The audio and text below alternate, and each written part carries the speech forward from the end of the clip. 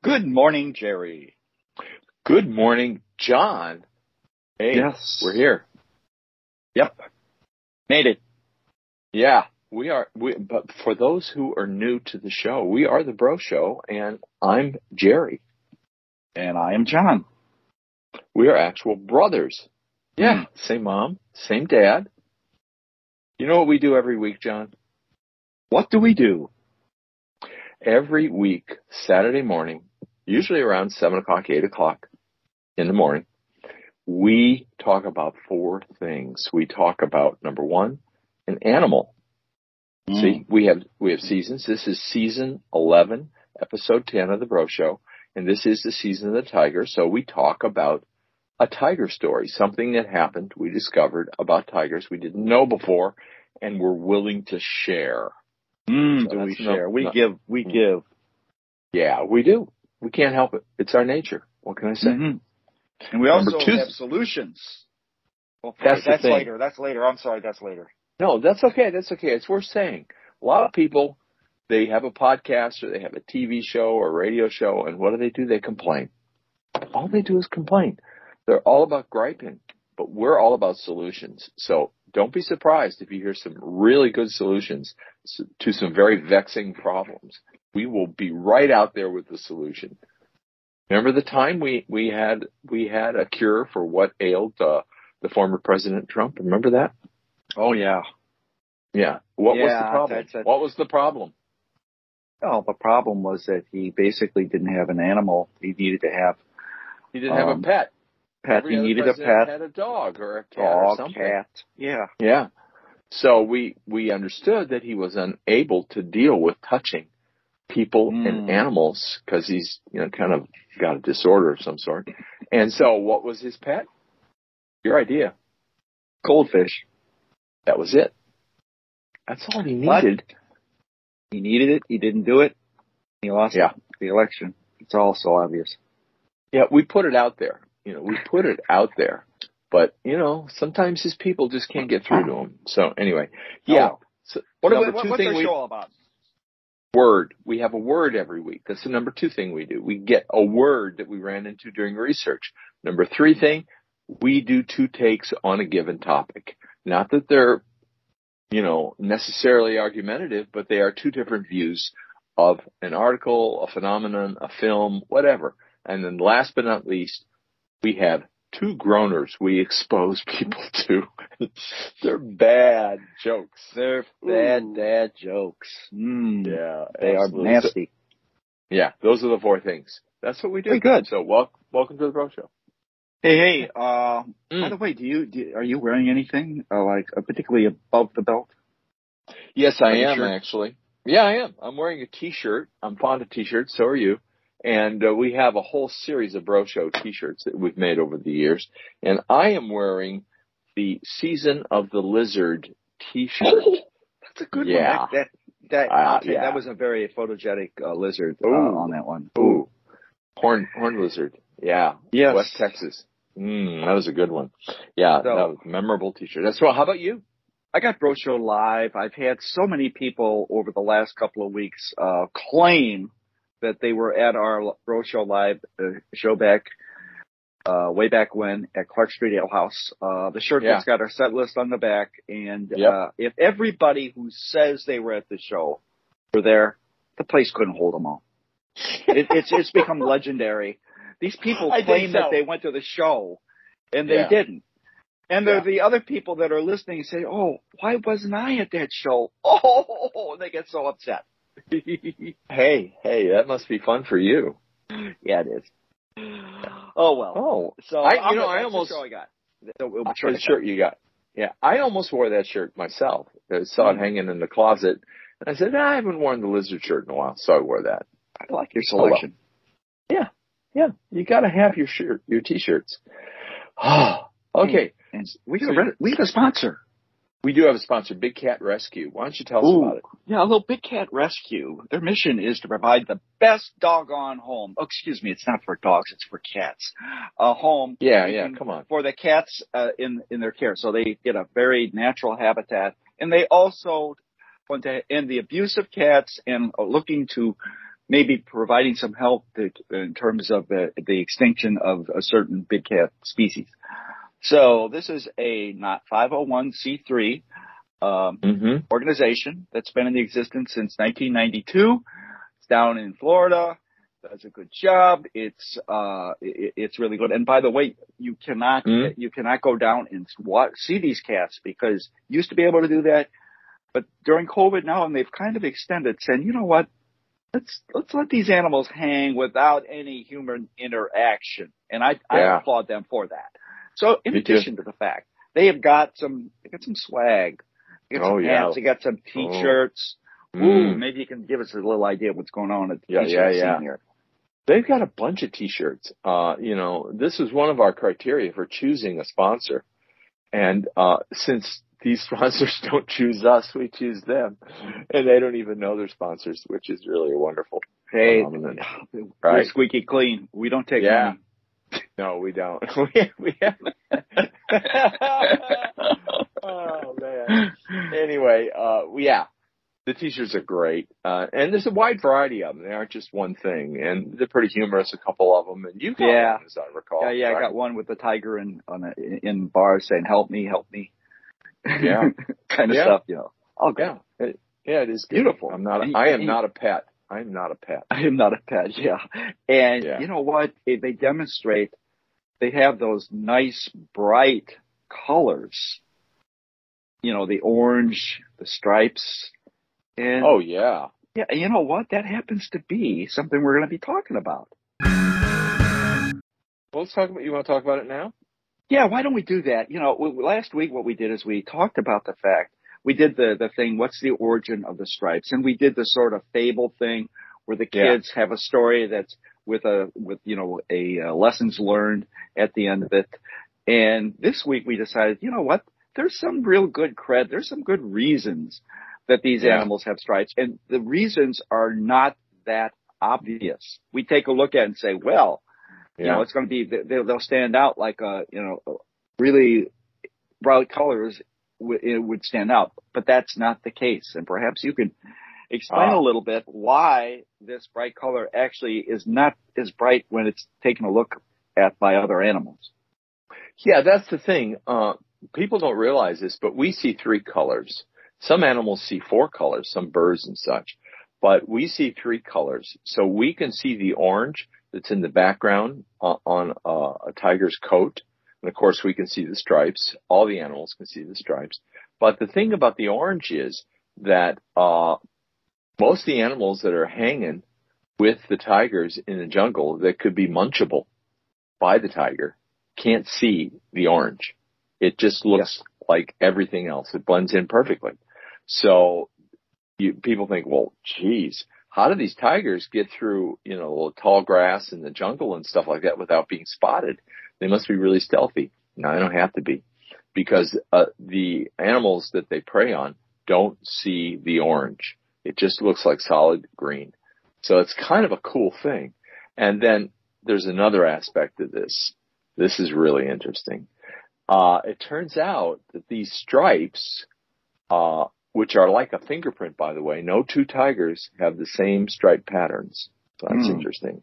Number one. Number two, the stripes actually blend in perfectly with the shadows of the tall grass and vines and all the stuff that the tigers are lurking around in. So it's the perfect camouflage pattern. In fact, the camouflage pants that were worn in Vietnam were tiger striped. Ooh. Yeah. Very good. So, yeah, it's a known thing that these stripes work, and also that the color works in the favor of the tiger. So there it is, John. You got it. Yeah, and that's something that is fairly new in terms of understanding, and because it hasn't been known very long. It's some scientists figured that out, and I'm glad to hear about the fact that they have this specific stripes, or each one is individual. That'll come in handy when it comes to the feline felons. So, feline felons who, have a proclivity toward munching on humans. Yeah. We'll be able to identify you. So that's it. Yeah, exactly. Watch your ass, Tony the Tiger. Hey. Oh boy! Hey, we got a word. Exemplary. Nice word. EXEMPLARY. EXEMPLARY. What does that mean? Well, it means worthy of imitation. I kind of like to give it a little. Imitation gets a kind of a, I think, not negative connotation, but doesn't really strut the stuff that this word means. So I got another one here, serving as a desirable model, representing the best of its kind. So commendable. These are all good. Yeah. So what I did, I came up with this as we looked at our two takes, and realized that our subject for the two takes is exemplary. And here is the sentence which I kind of got out of the article I was reading. During a post-ceremony interview, the winner of the Presidential Medal of Freedom took time to fill in the details of his exemplary life. That leads us actually right into our two takes, which with the football season just in front of us, we felt that we might pick one of a football player that's not only known for being a great football player, but just for a great individual. And we picked Roger Staubach, and we actually fell into this because of a YouTube video made by NFL that you ran into and says, you got to see this. You got to see this. Yeah. And what was so good about it didn't have a lot of football in it, which is one of the reasons we like this one, because I'm not a big football fan, and most of the people know the details about Roger Staubach as a football player, but they don't realize quite often the journey that he took in order to get where he is, and how successful he is, not only as a football player, but as life after football, as a good human being, as a good citizen. He played for America's team, Dallas. And so as a result, quite often he's referred to as Captain America because he had such great leadership qualities. True. So, so we're talking about a person, just to give a little time frame, a few deets. Oh, he had another captain Roger too. Captain Comeback. Captain Comeback. Yeah, he was known for that. Now, I have to butt in here just for a second. Now, we have some very active listeners from the Washington, D.C. area. And I would ask them to swallow their hate for a minute, because if you live in D.C., you have to hate the Cowboys. So I understand that. I mean, and that's this America's established rivalry. Yeah. And this America's team thing and Captain America and all that must really be bothersome for you. But rest assured, we are not going to dwell on the football. Okay, we're going to talk about a human being. If you can see your way through to actually see Roger Staubach as a human being, I think it would be helpful.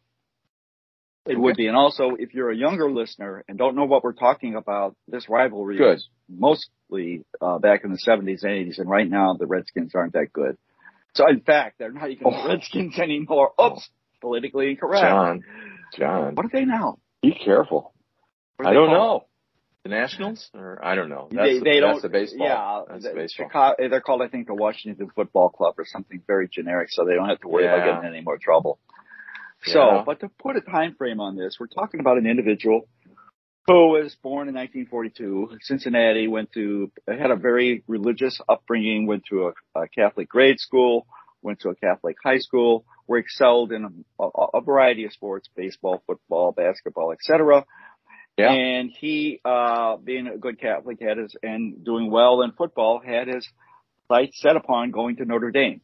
But one of the things a successful human being has a little bit of luck, and also was able to address adversity very well. So he didn't get into Notre Dame, but a Navy recruiter came to school and said, "Hey, you ought to think about this."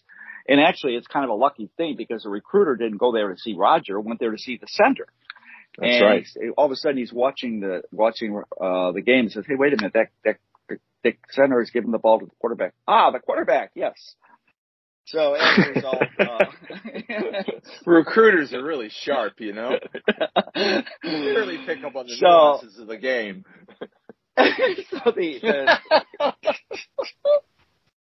Hey, listen, he's a recruiter. He's not a football player, okay? He doesn't understand football. That's all. Okay. So Roger wasn't necessarily interested, but he took a visit to the academy and noticed that they really had some of the strong moral environment that he likes. And there's a couple of challenges he ran into. Number one, to get into it, he kind of slipped through the cracks in terms of his eyesight. His eyesight was good, but he's colorblind. And if they knew he'd been colorblind at the time, he might not even get in the service academy. The other thing is, as he ended up realizing his skills in terms of English weren't what they needed to be through the rigor that they had at the school. So he took a year off and went to a military academy in New Mexico, where he was able to do a little more work on his subject matter, and also did a good job of honing his football skills.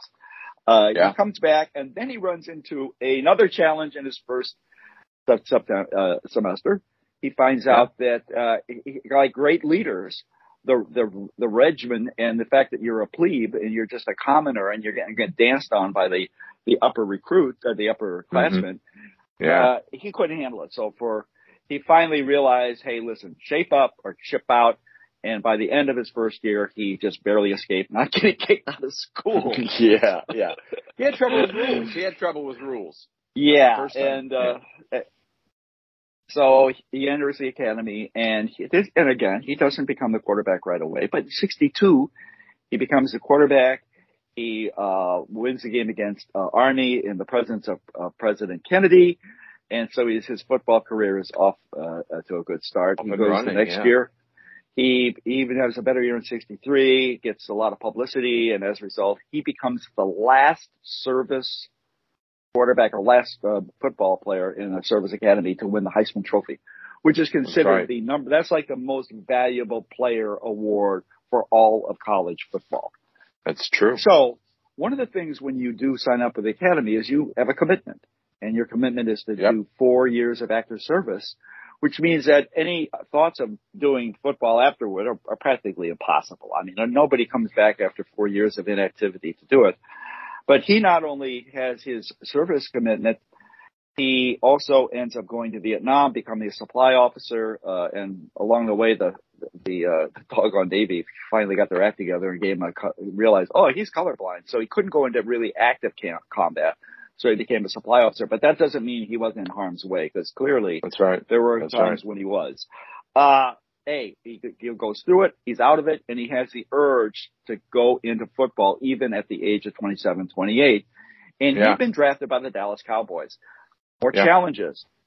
One of the more set in his ways coaches, a taskmaster named Tom Landry, is the coach for the Dallas Cowboys. He's also got competition. Got another quarterback he's got to go against. So here we go. We got a guy who's has these challenges and doesn't even make it as a starting quarterback until he's 30 years old. Now here's a guy who's almost like a 30-year-old rookie. So we don't want to really get too much into his football thing, but the bottom line is that here's a guy who he ended up being an incredible leading. When he retired, he had the highest pass percentage completion, 4 years rated the best quarterback. And so he had all these accolades. He was in 4 Super Bowls, of which he won 2. And by the way, Tom Landry didn't win a Super Bowl until Roger became a quarterback. That's right. And guess what? After he left, how many Super Bowls did he win? None. So That's right. He made a big difference. Yeah. So he's got 11 NFL seasons, but probably his most famous moment in the NFL was what was called the Hail Mary pass in the 1975 playoff game against the Minnesota Vikings. He, in his press conference after the game, explained that he called upon a prayer that he did while he was making this impossible, no chance of succeeding pass, and sure enough, it wins the football game. So he recited the Hail Mary. He could do it. Yeah, All and good. he did it in the interview too. He just Right. rattled it Yeah. off. It's like, hey, this isn't BS. I'll give you the prayer, okay, in case you Little guys sample. don't know it, you know. Yeah, a little sample. Well, So yeah. here's a guy that's, he's reached, 11 years, and all of a sudden, one of the things, he was a scrambling quarterback. And when you scramble and the plays, he's called Roger the Dodger, because he'd drive his coach, he's one of these guys where Tom Landry would be on the sideline. He'd say, Roger, no, go. Yeah, he's exactly. taping all this stuff. But he had like 20 concussions for sure, at least. Yeah. So he gets to the point, he realizes that his brains are somewhere along the line, he gets scrambled because he's not getting any quicker. So he goes to the doctor, and the doctor makes a recommendation. Roger, you could continue playing. And by the way, he retires, and his last season is one of his best seasons. So he went out on top. He didn't go because his skills were eroding. So he ends up his career. And the other thing to show you that he realized that football careers can end on one play. You can get labeled, and boom, you're out for the duration of your career. So what he did is he started very early, realizing he needed to be able to support his family. He had an interest in real estate. One of the things that was good with respect to Roger is that he sought out and realized good people to follow. And he had a mentor at this real estate firm where even when he was in the early 70s, as he's still a quarterback in off season, he would work real estate. By the time he's leaving the NFL, he owns his own company. And he has his own company in real estate, which primarily is a full service real estate firm and clients all over the world. That's right. And I think the best way to measure success is the dollar.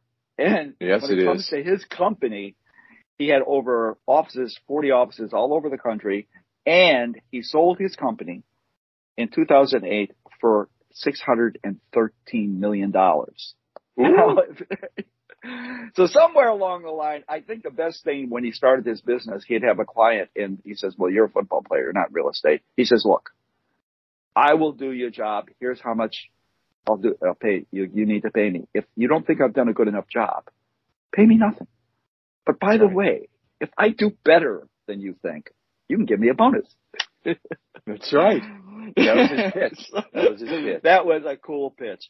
So he ends up, his family gets about $100 million out of all this for the family trust. And by the way, talking about a family, this well-provided family of Roger and his wife of well over 50 years, his girlfriend, and he claims his best moment as a football player was in the 7th grade when he's racing down the sideline and gets an eye full of one of the cheerleaders.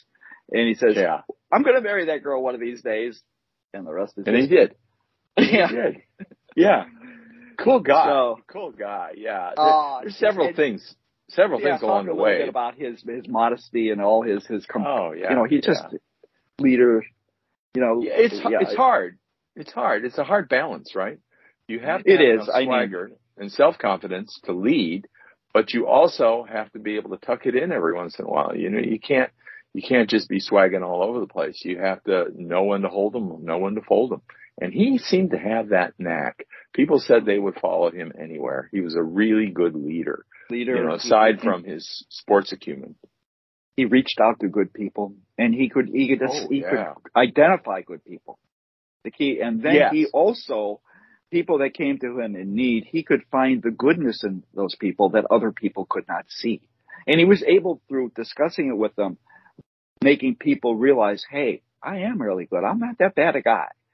And he used all of that to the stories. I mean, everybody that's been in contact with Roger Staubach has a Roger story. And that's just the way he carried himself. And if you listen to him in interviews, he has a way of being very modest, but having sort of a little chuckle as he talks and comes to a point where you would assume he's going to be bragging. Instead of bragging, he kind of laughs a little bit about it. It's like he considers it to be so menial, some of the way he talks about it. And one of the things is that when it comes to his company, he was very open-minded with respect to gender. Women, he really helped as much as men with their career paths. And, That's right. so it's all there. It's an incredible story. That's all I got to say. It's a good film. It's a good film. It's on YouTube. It's worth seeing. And the good part about it is even his enemies admired him. Even those Washington Redskins who wanted to kill him and injure him. Yeah. They grudgingly pointed out how great he was. And, this one guy who really hated his guts said, if Roger called me and needed help with something, I would be there for him. I guess most people wonder if this is a man who seems like he would be just perfect for public office. Yeah. But I think he's also a man that's pretty. He has a high standard, and, and quite often government requires you to be in a very compromising mode in order to be successful. And maybe Roger wouldn't have done that. Would have had difficulty with that. I think. Again, he chose something which he does very well, and boy, what a great story! It's about 45 minutes. It's not that long, and it just zips right through as you watch the video. So I totally recommend it too. Yeah, so, cool. Let's have some jokes. Okay, I got two groaners. One of these is I would call a primer groaner. It's pretty easy, so look for the obvious. What do you call a shoe made out of a banana peel? Do you call a shoe a slipper? Made out of it? Yes. Okay, good. Now that's to give you some momentum. Now let's go up. Let's get to the intermediary difficulty ones. And here it is. And it also has to do with camouflage. Okay. Ooh. What name do you call a woman who insist upon wearing camouflage? What name do you call a woman who insists upon wearing camouflage? Camille. A young girl might. Camille. Oh, that's pretty good. Here's the answer. Heidi. Oh man. That is a great groaner. Yeah, all good. I really got a chuckle out of that one.